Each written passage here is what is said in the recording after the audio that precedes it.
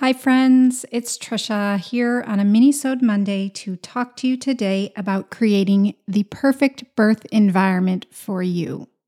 So we know that there are many options, well, not many, a few options of where women can give birth: the hospital, the home, or a birth center. For the most part, those are the three choices we have. And for many women, it's difficult for them to decide where they want to give birth. And they may not know this before pregnancy, and they may not know this until early pregnancy, and they may not even know this until late pregnancy, or they may decide to change at some point in pregnancy.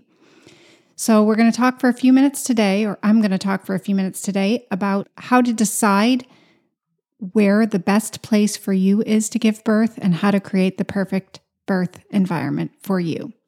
So to begin, the first question, the first thing you need to think about when thinking about how to create the best birth environment for you is not where do I think I should give birth, where do I think giving birth is safe, but where do I feel the safest? Your best birth is going to happen in the environment where you feel safest.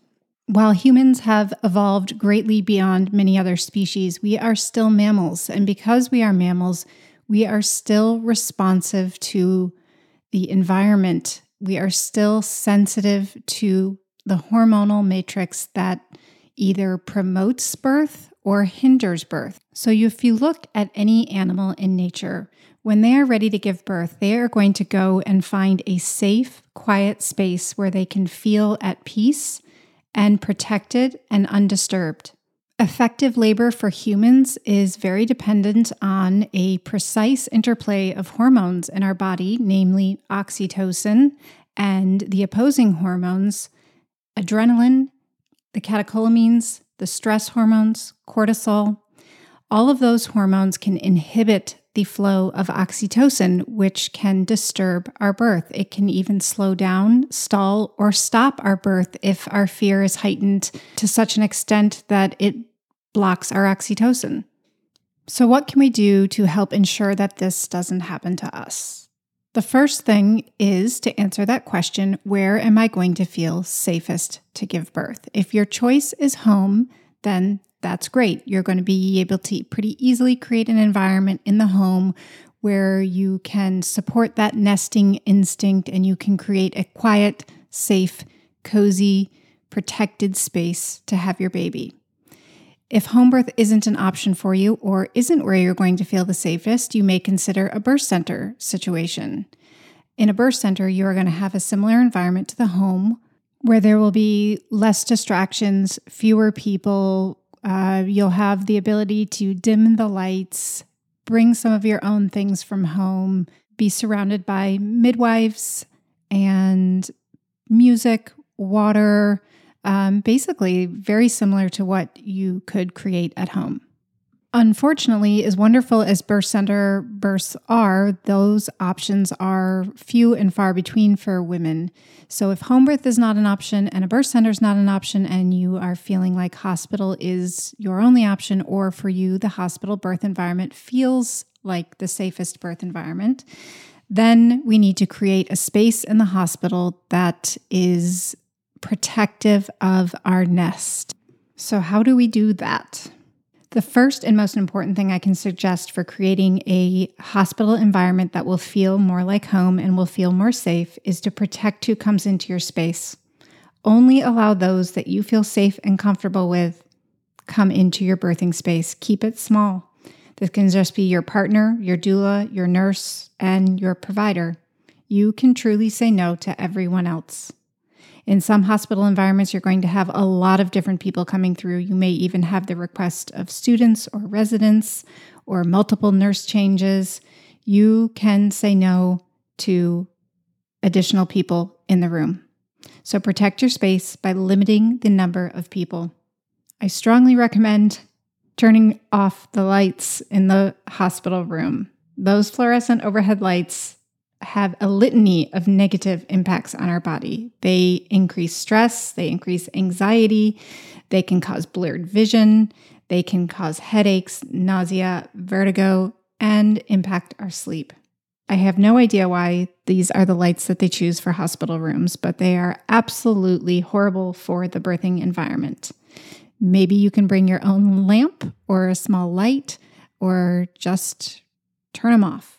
Another thing I strongly recommend is that you bring some of your own bedding from home.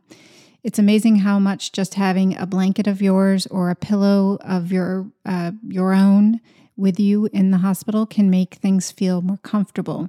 Bring a bathrobe from home, bring some slippers from home, anything that will remind you of your safe, cozy, resting, nesting space from home. Along the same lines, wear your own clothes in the hospital. You do not have to put on the hospital gown. You can wear a t-shirt, a dress, shorts, a bathing suit, whatever feels comfortable to you, but it absolutely does not need to be the hospital gown. Another great tip is to bring something that mimics water or is water. The sound of water will be very helpful to you in labor. The sound of water, actually just hearing water bubbling or listening to the sounds of water on some type of recording will increase your levels of oxytocin. Remember, everything that we're doing here to create the perfect birth environment is about supporting oxytocin and lowering cortisol and adrenaline and the stress hormones. And unfortunately, modern birth environments, particularly the hospital, are not at all designed to support our oxytocin. In fact, they're sort of designed the opposite. They're designed to take care of sick patients. They're designed with bright lights. They're designed with uncomfortable seating in the room. They're designed for the provider to have more convenient access to you. They're designed with a lot of machines and sounds and noises that can be very disruptive to birth. So regardless of where you decide to give birth, whether it's home, hospital, or birth center, one of the best things you can do is to think before your birth about ways that you can minimize intervention. And when I'm referring to intervention, I'm not just talking about major interventions like a vaginal exam or forceps delivery. I'm talking about small things. I'm talking about every little disturbance, everything that takes the birthing mother out of her birthing space in her mind and in her body.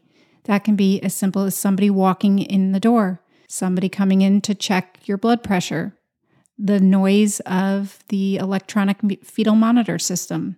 Every time a woman is disturbed in her birth process, her hormonal balance is shifted. Her potential fear response is triggered.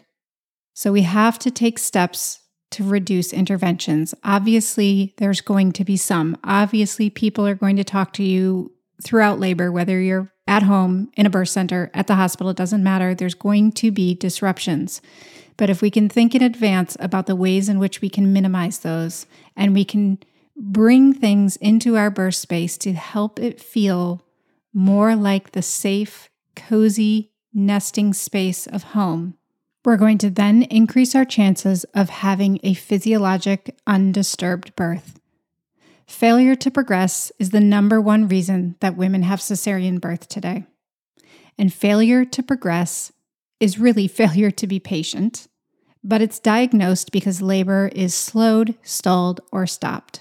And as we started off this conversation talking about how fear and cortisol and the catecholamines and stress hormones are the thing that block our oxytocin, that can interfere with our natural mammalian instinct to give birth in a safe, quiet, undisturbed space.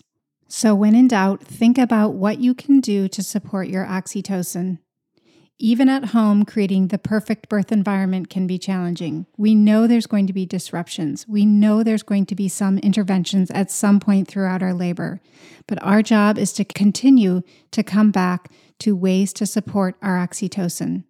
Remember that oxytocin is the hormone of love. It's the hormone of labor, it's the hormone of bonding, and it's the hormone of touch and love. So when you need to increase that oxytocin, bring your partner closer. Have loving touch. Get cozy.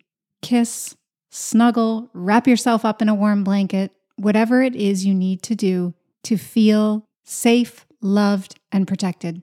Close the curtains, turn off the lights, turn up some watery, bubbly sounds, or play your favorite relaxing music. Kick people out of the room, say no, and let that deep down nesting mammalian instinct kick in and keep your birth space the protected space it needs to be. And most importantly, remember, your safest and best birth is going to happen not in the location that you think is safest for birth, but in the place where you feel safest.